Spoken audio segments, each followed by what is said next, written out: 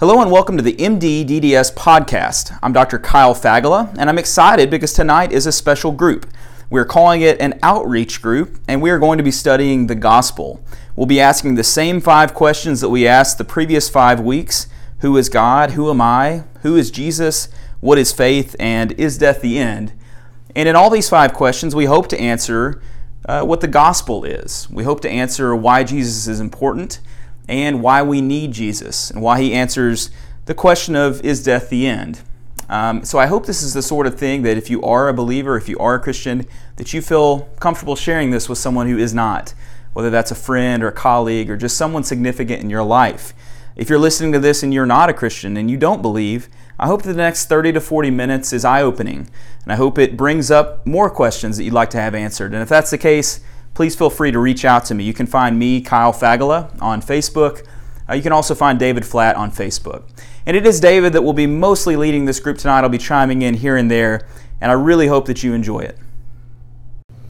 All right, guys, thank y'all so much for coming tonight. I have been gone for the past 2 or 3 weeks, or we've been gone, so all day I've been looking forward to seeing you guys. And one of the things I think is neat about a group that meets regularly is you start developing relationships, and see you guys walk through the door, you're like, man, look who's here, so it's just good to see you guys. And I feel like the beginning of kind of special relationship, a group is kind of forming, like you said, community. So that's kind of neat, kind of special. So hopefully we got good teaching and community, and you kind of mix that, and it makes for a special Monday night. So hope you guys feel that way. I'm feeling that way, and have been looking forward to tonight all day. So like Kyle said, we are going to do what we call outreach group tonight. And so the idea is, we spent the last 5 weeks kind of really specifically going through the 5 different perspectives on the gospel, and then tonight we're just going to kind of review it all. So I think probably a good way to describe it is like, this is like if you had a big test and you went for 5 weeks learning all the material, and then you got your review day. This is just the high points. And so Kyle actually put this sheet of paper together, and with a verse and everything. But I think it's pretty cool because on one sheet of paper you've got basically the gospel, and then kind of key gospel verses, and it's just all there on one sheet of paper. So I don't know if you're the kind of person that memorizes things, or that kind of wants to have that handy, or take a picture of it and put it in your phone. Just a really, I think, a resource that I'm pretty proud of, that kind of puts together some really core truths about life. So all that being said, Kyle and I we're gonna go back and forth. So we'll kind of ping pong tonight back and forth. So I'll do points 1, 3, and 5, and Kyle will do points 2 and 4. Anyone has a thought or a revelation or something they want to throw out there, do that. That's kind of what tonight's about. It's maybe a little less formal, and we just kind of talk as we go. So the first question we said of the 5 questions we want to ask when we're considering the gospel is, who is God? So I think almost every great idea in the world is going to start with an understanding of God. So I don't know that there's a great way to think about the world politically, or your family, or socially, or culturally, that doesn't first acknowledge that there's a sovereign God that created the universe. And so then from that flows great ideas. And so, of course, the greatest idea being the gospel is no different. So the identity of God is really what the gospel is based on. So we said at the beginning that God is both holy and loving. God is both holy and loving. Sometimes people call these the core attributes of God. So these are the things that are that don't change, and that kind of define God's identity. And then from that, we run into the other attributes of God, which we'll actually talk about later this year, like God's omnipotence, God's omnipresence, God's omniscience. But all that flows from His identity as the greatest, or the most possible holy being, and the most possible loving being. And then from that, you can kind of derive what else God is. So I guess let's just do the verse reading like we usually do. We'll just kind of go around this way. Is that okay? We'll wrap it around. So so maybe we'll start with the theme verse of the whole series, which is Romans 3:21 through 26. So somebody I really respect said if he could take one paragraph with him on a desert island, one paragraph of scripture, this would be it. So I don't know if that's exactly right. I'd have to think about how I would answer that question, but I do think if you understand the words in this paragraph, you kind of get the gospel. So on your paper there is, I think that's the Message. So maybe that might be helpful to kind of see it in like maybe 21st century language, how it would be said. I'm actually going to read it from the NIV. My favorite translation is the ESV. I think the NIV is also a good translation. But then you've got the Message there. Could kind of just be, maybe something you could read for some perspective. But here's how the NIV reads in that paragraph. Romans 3:21-26. But now a righteousness from God, apart from the law, has been made known, to which the law and prophets testify. This righteousness from God comes through faith in Jesus Christ to all who believe. There is no difference, for all have sinned and fall short of the glory of God, and are justified freely by His grace through the redemption that came by Christ Jesus. God presented Him as a sacrifice of atonement through faith in His blood. He did this to demonstrate His justice, because in His forbearance He left the sins committed beforehand unpunished. And He did it, this is allowing Jesus to die, He did it to demonstrate His justice at the present time. So I think this is the key phrase. So as to be just. So in the cross, God maintains His justice. He punishes sins. And the one who justifies those. He's not only just, but He's the justifier. He forgives us our sins who have faith in Jesus. So that is the gospel, Romans 3:21-26. So that's a good one to ponder and kind of think through and memorize. Good text. So we said God is both holy and loving. God is holy and set apart. 1 Peter 1:15-16.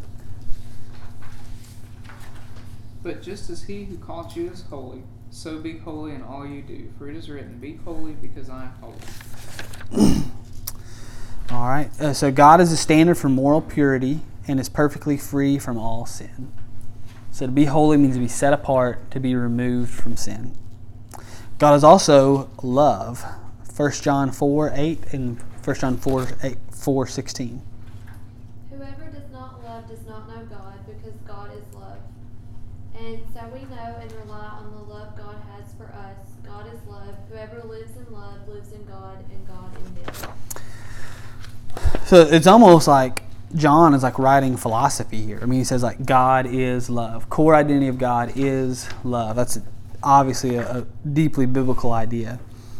So God's love is self-giving for our benefit. It's affectionate, caring, and it's active. And we talked about what all those mean when we went through the Who is God chapter. So this sets up the tension that we talked about. So how can holiness and love, justice and grace come together in God? So there's kind of esoteric verse that probably we've never talked about or memorized before, but Proverbs 17 verse 15. Acquitting the guilty and condemning the innocent, the Lord detests them both.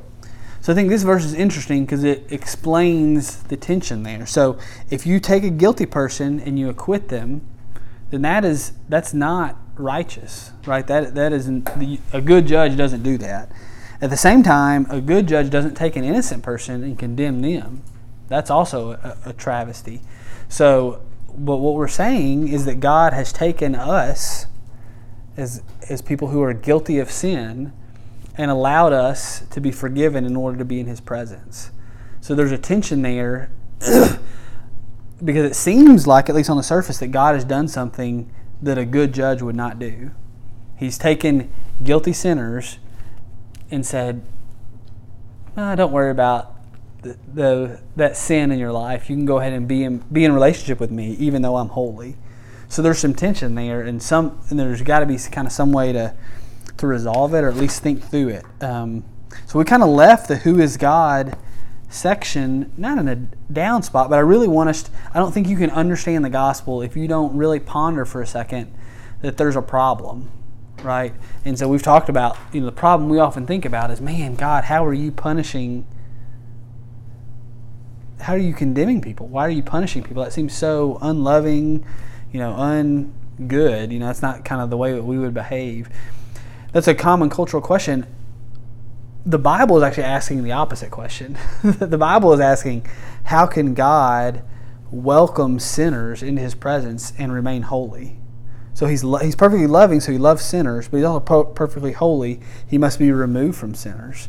And so the story of the Bible, the people of Israel, and how God preserved this remnant to bring about Jesus is the story of God working in history to relieve that tension. So that's who is God. Any questions about who is God or any comments? Okay. We just summarized who God is in about 6 sentences. That's good. So there's a lot more that could be said. The second question, who am I? And I like to think about this as a question, if we're honest, the answer that we're going to give for who am I is not what we would say. So like if you get on Facebook or Twitter and you have like your little bio section and it's like 200 characters and you're like, who is Will? Well, I'm a 28, 27?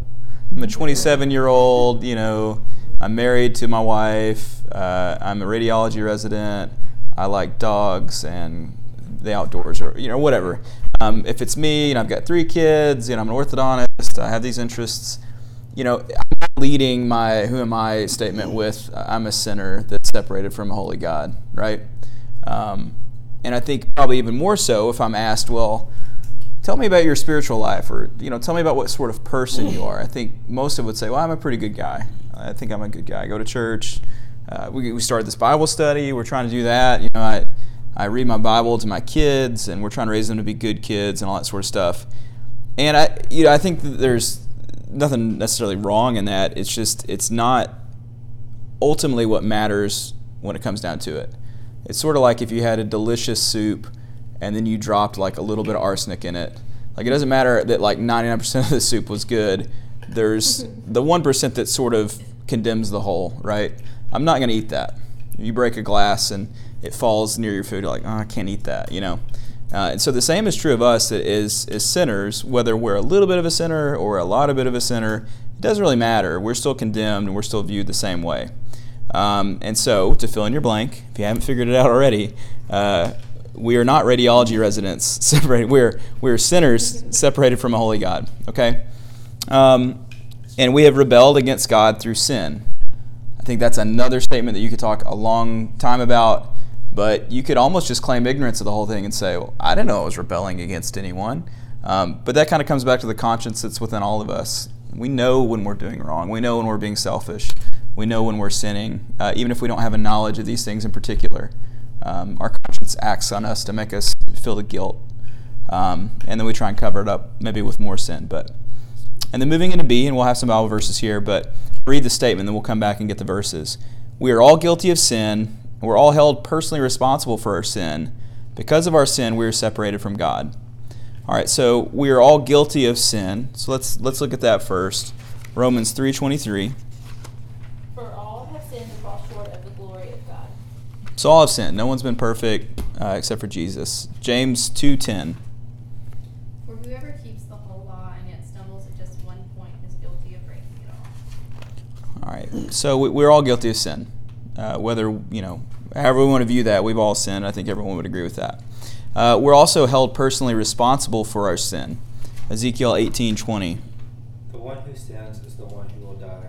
The child will not share the guilt of the parent, nor will the parent share the guilt of the child. The righteousness of the righteous will be credited to them, and the wickedness of the wicked will be charged against them. So I love this verse because isn't it true that it seems like anyone makes a mistake, there's always someone they want to blame for that mistake.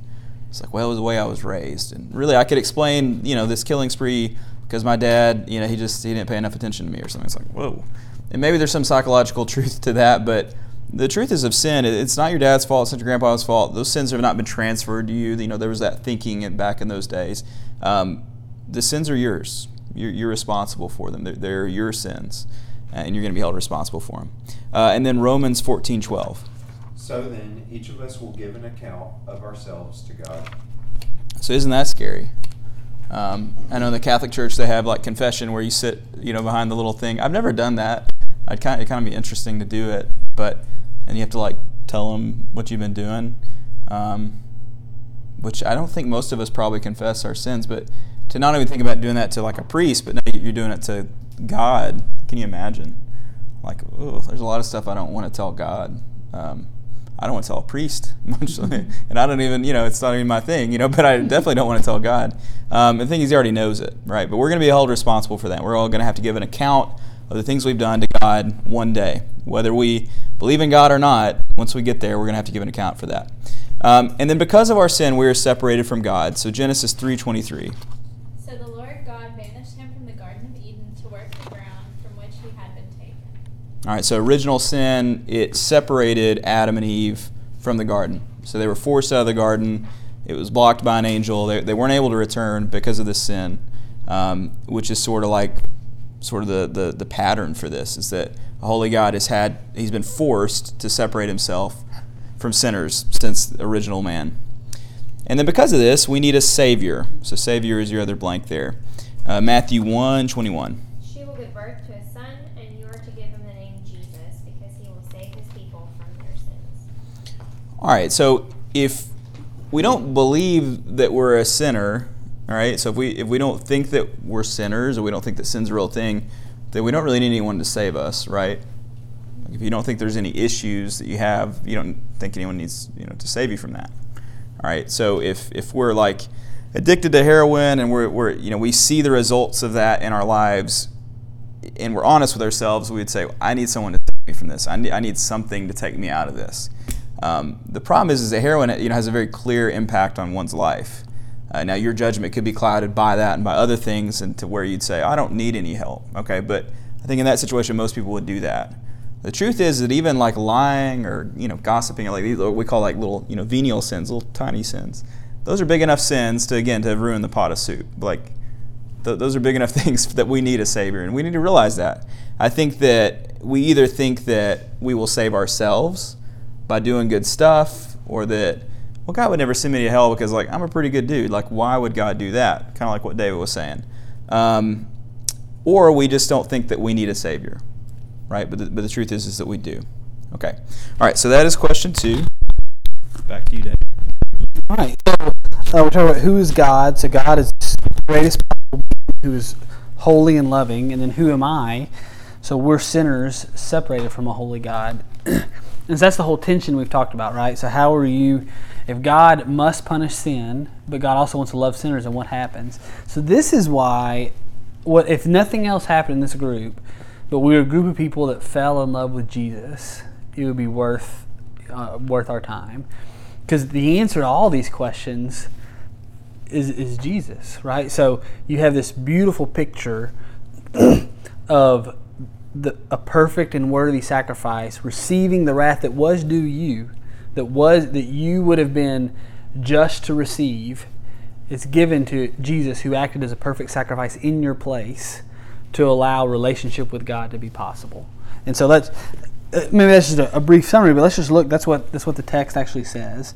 So who is Jesus? God's love sent Jesus to the cross, satisfying the wrath of God.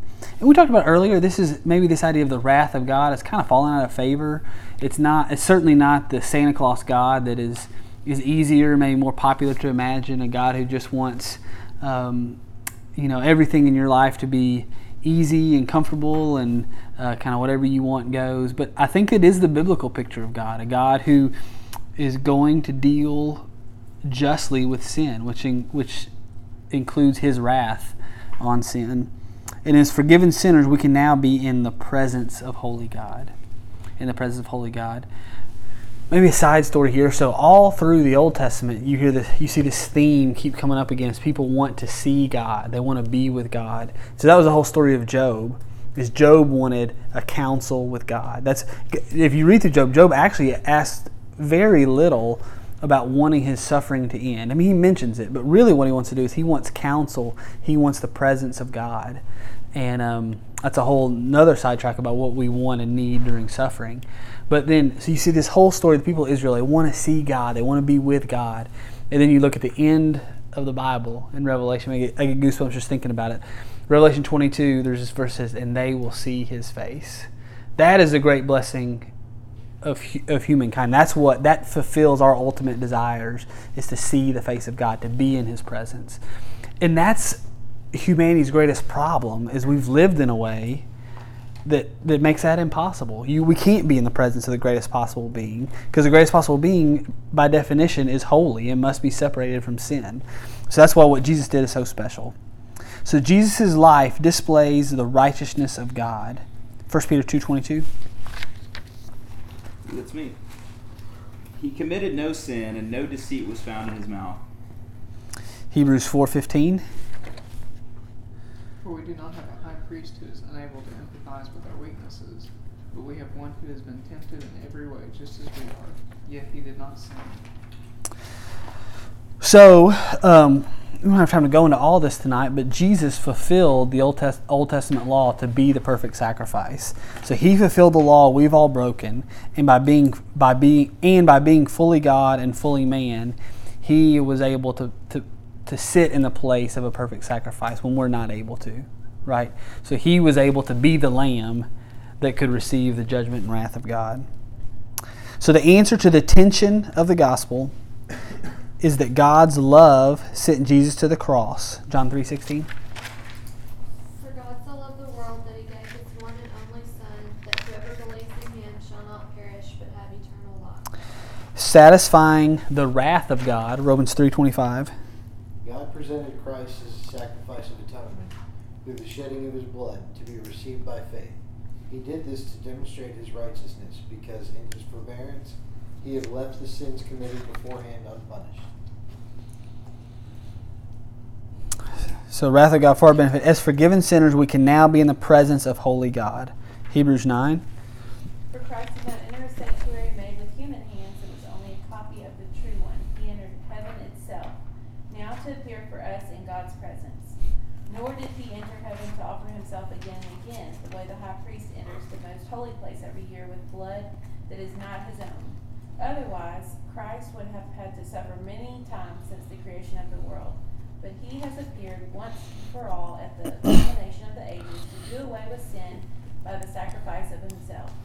Just as people are destined to die once, and after that to face judgment, so Christ was sacrificed once to take away the sins of many, and He will appear a second time, not to bear sin, but to bring salvation to those who are waiting for Him. Hebrews has such a beautiful picture of the way that Jesus fulfills the Old Testament law. So Jesus is the perfect sacrifice. So we talked about that, but like the Day of Atonement and how they would go find the perfect lamb. Jesus fulfills all that. He is the perfect lamb. So He's worthy to receive the wrath that's due us. Oh, and in Revelation 21. And I heard a loud voice from the throne saying, Look, God's dwelling place is now among the people, and He will dwell with them. They will be His people, and God Himself will be with them and be their God. He will wipe away every tear from their eyes. There will be no more death or mourning or crying or pain, for the old order of things has passed. So this may be my favorite text, and there's so much going on here. There's a lot of things going on here emotionally. I mean, you talk about like what's happened this week. You think about like just the evilness in the world, and not just evil but suffering. And the idea that that's all going to end one day is deeply comforting. And I think we make no apologies for that as Christians. There is an emotional attractiveness to the idea of living in a world where there's no more death or crying or pain, when the old order of things will have passed away. No more earthquakes, no more hurricanes, no more mass shootings, no more terrorist attacks. Things will be set right.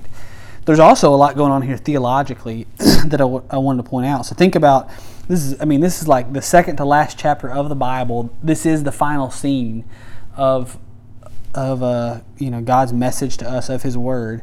He says, "And I heard a loud voice saying, Look, God's dwelling place is now among the people, and He will dwell with them."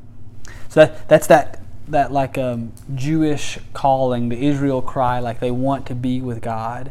And John is saying here through his revelation that day is coming. We will be with God. We will be His people. We will be in His presence. And that's all possible, of course, because Jesus satisfied the tension of the gospel, right? He received the wrath that was due our sins so that we, through faith, can be in relationship in the presence of God. So, the resurrection demonstrates the power of God. Colossians 2. buried with him in baptism, in which you are also raised with him through your faith in the working of God, who raised him from the dead. When you were dead in your sins and in the uncircumcision of your flesh, God made you alive with Christ. He forgave us all our sins. So that's Jesus, the life, death, and resurrection of Jesus Christ in response to the tension between holy God and sinful man. Okay. And then moving on into the fourth question, which is, what is faith? I really enjoyed this night when we did that on what is faith. So I don't think, was that the night where there was like two of us? Yeah. It was great. Yeah, Billy and Will and the whole crew. Lauren was there. Yeah, don't leave out Lauren. Don't sleep on Lauren. All right, so this is, what is faith? All right, I think we kind of just understand what faith is. We talked about this as like, faith is believing in the unseen. You know, you can have faith in ghosts. You know, you can have faith in a lot of things. Like, I have faith in my team that they're going to win this weekend, you know. But this is a little bit deeper than just that. Unless you're a Tennessee fan, and then you have no faith. That is worse. No, I have lots of faith that they're Much. not gonna win. Yeah, there you go. You can have faith that they're going to lose. Yes, correct. Be positive. I am positive. Yeah, I'm. That's funny. I am positive that you will have a new coach next season. Maybe this season. All right. So we receive God's salvation through faith in Jesus. It is as simple as that. All right. But then we'll complicate it a little more. But all right. So what is faith? And that's what we just talked about. What is faith? Well, there's a lot of things you could say. But biblical faith is maybe a little bit deeper than that. And I think for us, at least for myself, like understanding it as a twofold thing is an interesting way to think about it. So the first part of it is, I think, the part that we always go to mentally, and that's the belief part. And we, you know, that's the first dimension. We believe Christ's testimony. We believe that, you know, he came to earth, he died, he was resurrected. We believe that means something very significant. We believe that. In general, belief is a judgment of the mind that a particular idea is true. Okay? So like I said earlier, we believe a lot of things. All right, but faith, biblical faith, is deeper than that. So the second thing is trust. So we have belief and we have trust. And without trust, the belief doesn't really mean a whole lot. All right? I mean, we could get into that deeper, and we'll talk about the action that follows, but you could believe that the rainforest should be saved, and you could hashtag that rainforest should be saved and never do anything else with it. And what sort of, you know, belief system is that, right? It's kind of shallow. All right, so the trust is the second part. So trust is a decision of the will to act upon what we believe. And so it's not enough to believe something. You got to do something about it. And if you believe it, really, you should naturally do something about it. All right, so as Christians, we trust our time, possessions, abilities, and eternal destinies into the hands of Jesus Christ. All right, so let's do this verse, and then we'll chat a little bit about this. But 1 Timothy 1:12. I thank Christ Jesus our Lord, who has given me strength, that he considered me trustworthy, appointing me to his service. So we've been appointed to his service, and we should both feel a responsibility from that. We should also feel a gratitude. Like, I'm so grateful and thankful that I've been born in a position to know Jesus and to know God my whole life. But what comes with that is like the Spider-Man verse of like, with great responsibility, with great power comes great responsibility. Oh my goodness, I can't believe I botched the Spider-Man thing. Shame on me. Sorry, Stanley. But it's true. Like, in this room, how much more could you want from life? You know, we're all wealthy. And I get dental loans, but we're all like, you know, learning to be doctors and things like that. A lot of us are married, and we have great lives, right? We're living in the South, the richest time in the richest area in the world in all of human history. I think you say it like that. Like, it couldn't be any better than it is right now. So there comes a lot of responsibility with that. I do like this. I made some notes. Is that on that night, Lauren talked about how the belief part for her isn't difficult, but she said that the trust part is. And she's probably being modest, but I think that there are a lot of people that would say, yeah, that's kind of how I am. Like I believe this. I have no doubts about that. Maybe occasionally, but it's the doing something about it, or it's the acting on it that I struggle with. I like, though, that Will said that it wasn't the trust part that's hard. He feels like he's doing the things that one who believes would do, but it's kind of the belief part that's tough, which brought up this kind of interesting thing of all of us struggle with different parts of that at different times. And I think for a lot of us, if our spiritual life is a house, let's say, the foundation was laid for us by other people. yeah, in some sense, we also our house kind of stands on the foundation of people who came before. Like your parents and your grandparents were both really, central in the church. I'm sure your great grandparents were too, and so on and so forth. I don't know. So we have a foundation that goes very deep. A lot of us, but the nature of that is that foundation was built by other people.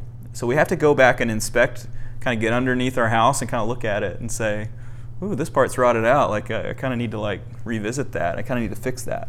And so anyway, it's good stuff. All right, so let's move on. The power of faith does not come from faith itself, but from the almighty, holy, and loving God, and from the sufficient work of Jesus in whom our faith is placed. So it's not like some magical incantation that, you say, open sesame, and then it's this magical thing. I mean, the faith, it's not necessarily the faith itself or our decision to believe that saves us. It's the power of God that acts in that moment. Okay? And then also this obedience portion, number 3 here. Faith produces obedience.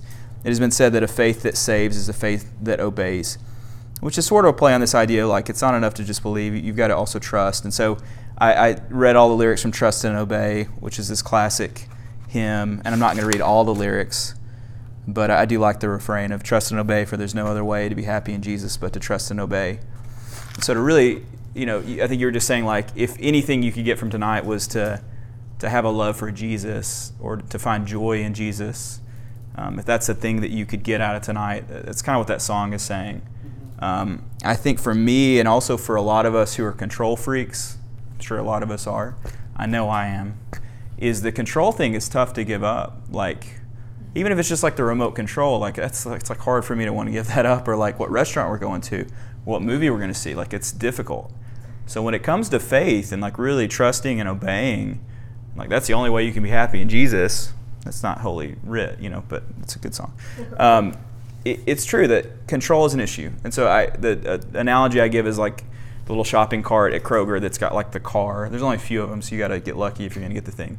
But you can plop your kid in it and they can act like they're steering the shopping cart. The Simpsons opens with Maggie. She's driving the car, she thinks, Should I not use a Simpsons reference?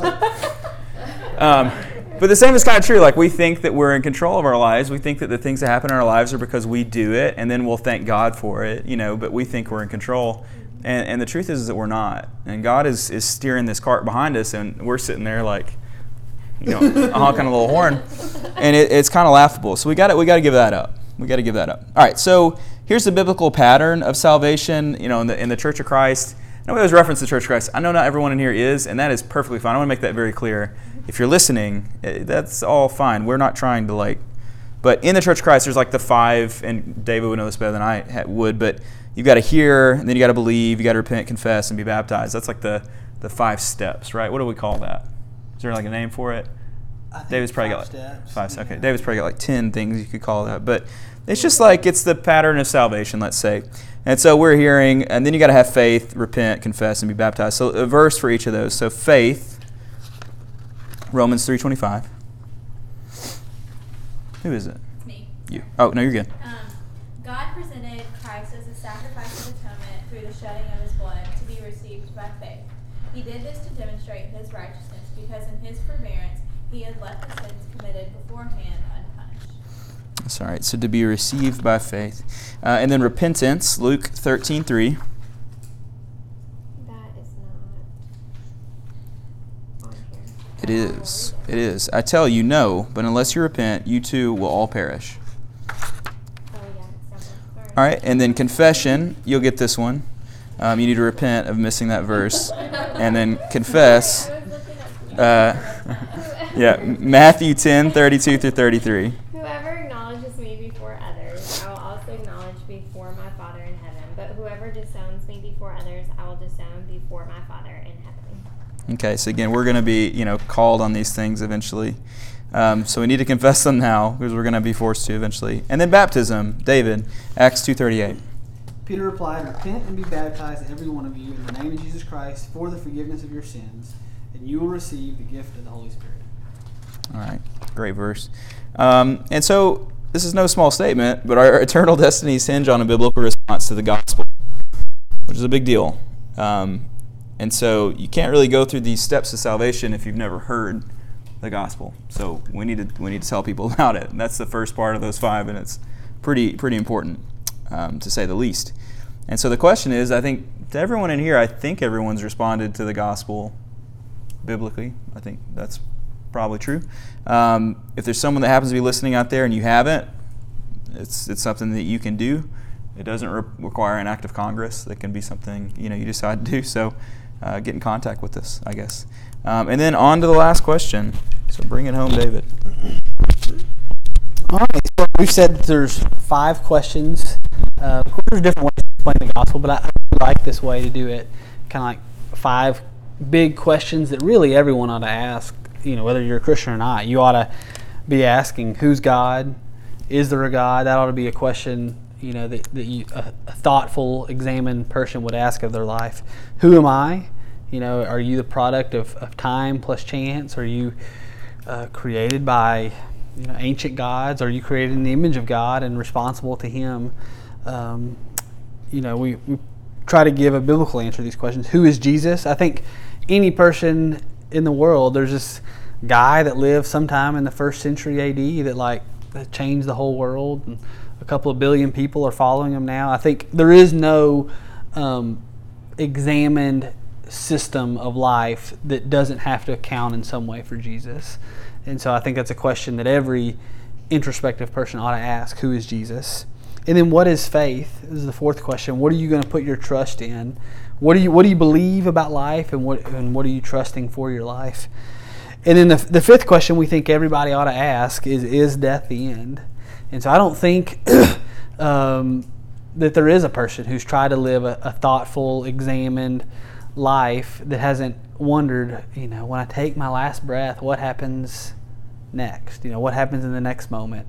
No one's ever been to a funeral who hasn't pondered, what is that individual who lived is, that body's no longer alive. What is happening to that person? And so the gospel has, I think, a profound answer to this question, is death the end, with humongous implications. If the gospel is true, the answer to this question makes complacency not an option. It kind of drives us to live for something bigger than ourselves. So our eternal destiny is dependent upon our response to Jesus. So these are kind of big statements, but I believe them, and as I've thought through them, I think they're biblical, and I think they're true. So every person on the planet is a forever person. Our existence will not cease when our body takes its last breath, but will continue into eternity. So several verses about eternity here. Ecclesiastes 3.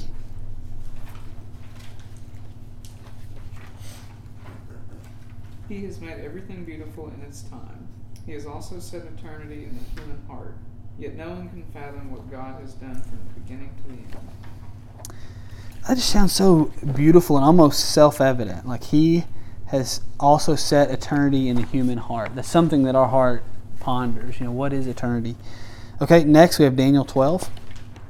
Multitudes who sleep in the dust of the earth will awake, some to everlasting love, others to shame and everlasting contempt. Just want to show there that this idea of the dead rising in an eternal judgment is not just a New Testament idea.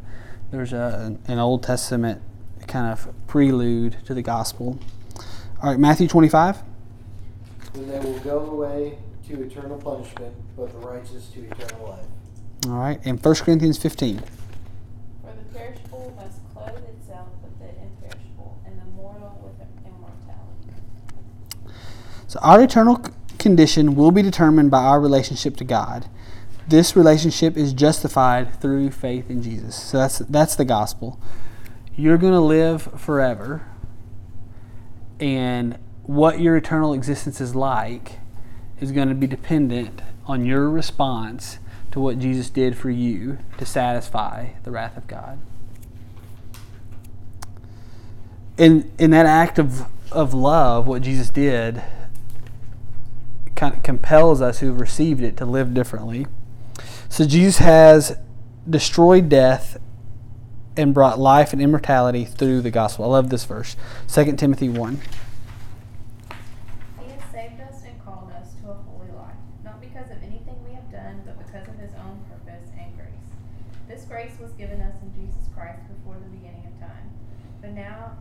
now been revealed through the appearing of our Savior, Christ Jesus, who has destroyed death and has brought life and immortality to light through the gospel.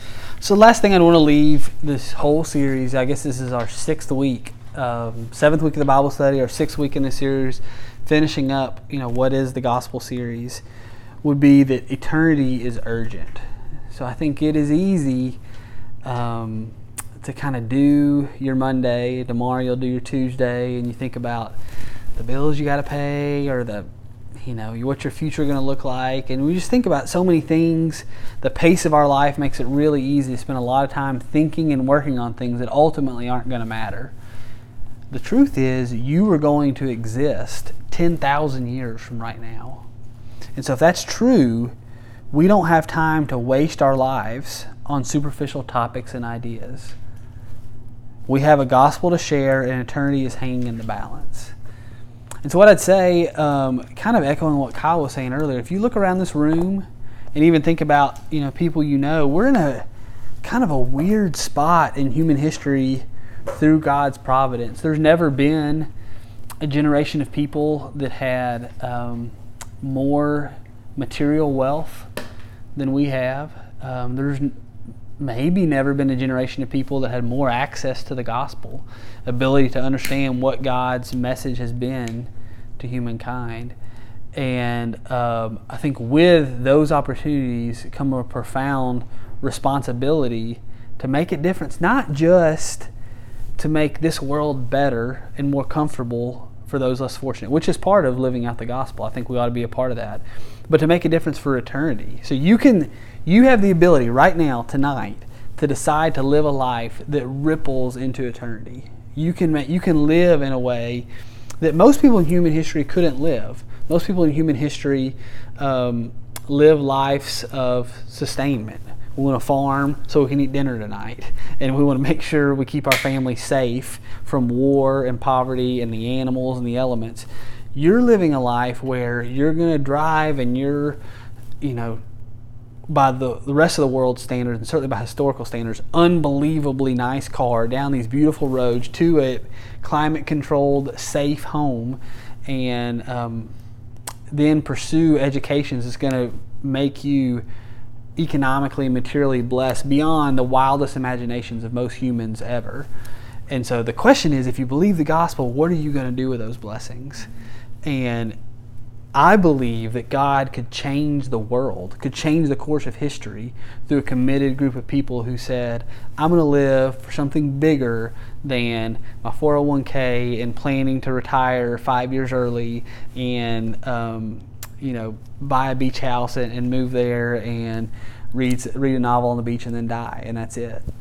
We can literally shake the nations for the glory of God because of the unique kind of place and coincidences of history that you're born in America in the late 20th century, and most people weren't. And because that happened to you, I think you've got an incredible responsibility. And I think that's one thing that's cool about a group like this, is we can kind of share what that responsibility means and kind of pattern out what that lifestyle would look like that lived that way. So appreciate you guys. I hope that this series was meaningful. It's been special to us to plan it. So thank you all. So I want to thank David for leading an excellent group tonight. It was David that spent, 100 hours or more over the past few years putting this together. We originally taught this series in some reach groups, some small studies that we did with our class, and also taught it in that class, and then again here in kind of a renewed and condensed form to some degree. And man, it's just really great stuff. And so if this is the first time you're hearing the gospel, I hope it's had an impact on you, and there's more to be done with this knowledge and with these questions, and there's more to wrestle with and more conclusions to come to. And so if this is a thing where this has sparked interest in you, give us a call, contact us, come see us at our group. We meet Monday nights at 7 p.m. typically, occasionally at 6 for dinner. We'd love to continue these conversations with you. With that in mind, next Monday, we'll be moving into a new series called False Doctrines. And we're going to do an introduction next week. I'm going to teach on that. And the idea is that our culture largely determines the way that people think. And so that has an influence on how the church thinks, and ultimately has an influence on how Christianity thinks. And so you see a lot of people do things in the name of Christianity that Jesus would be ashamed of.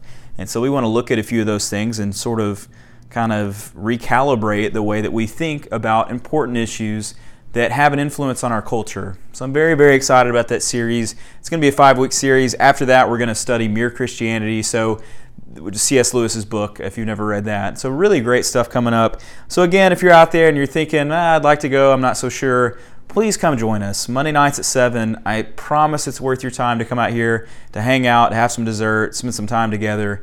And if you just want to listen, that's great too. We love that this is having an influence on you, and just wish you all the best. So have a great week. If you're studying for a test, I hope it goes really well. I hope you're able to study and stay focused. And man, I just wish all the best to you. God bless you and everything. And we'll see you soon.